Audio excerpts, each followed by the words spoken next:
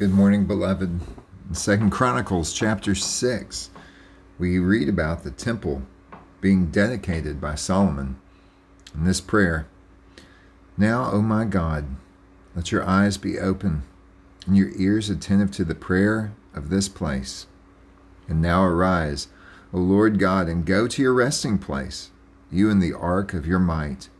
Let your priests, O Lord God, be clothed with salvation, and let your saints rejoice in your goodness. Lord God, do not turn away the face of your anointed one. Remember your steadfast love for David, your servant.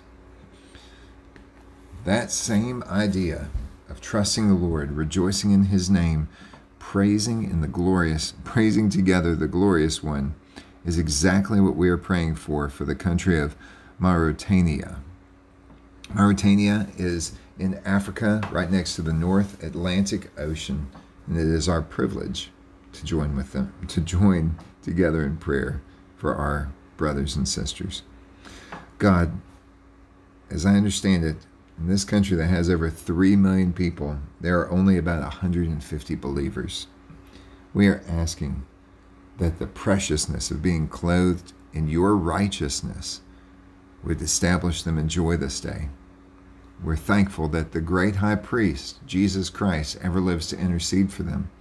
And therefore, whether they are going for subsistence farming or being oppressed for the name of the triune God, they would remember your steadfast love.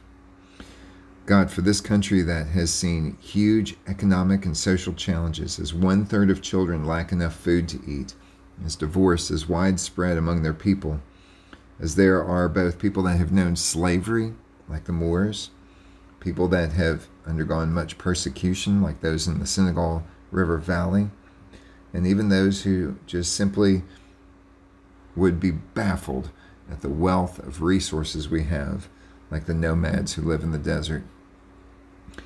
We are asking that the greatest privilege, the Word of God, would flood this country, and that those who right now might not have the same wealth would be able to say that they are rich in Jesus Christ.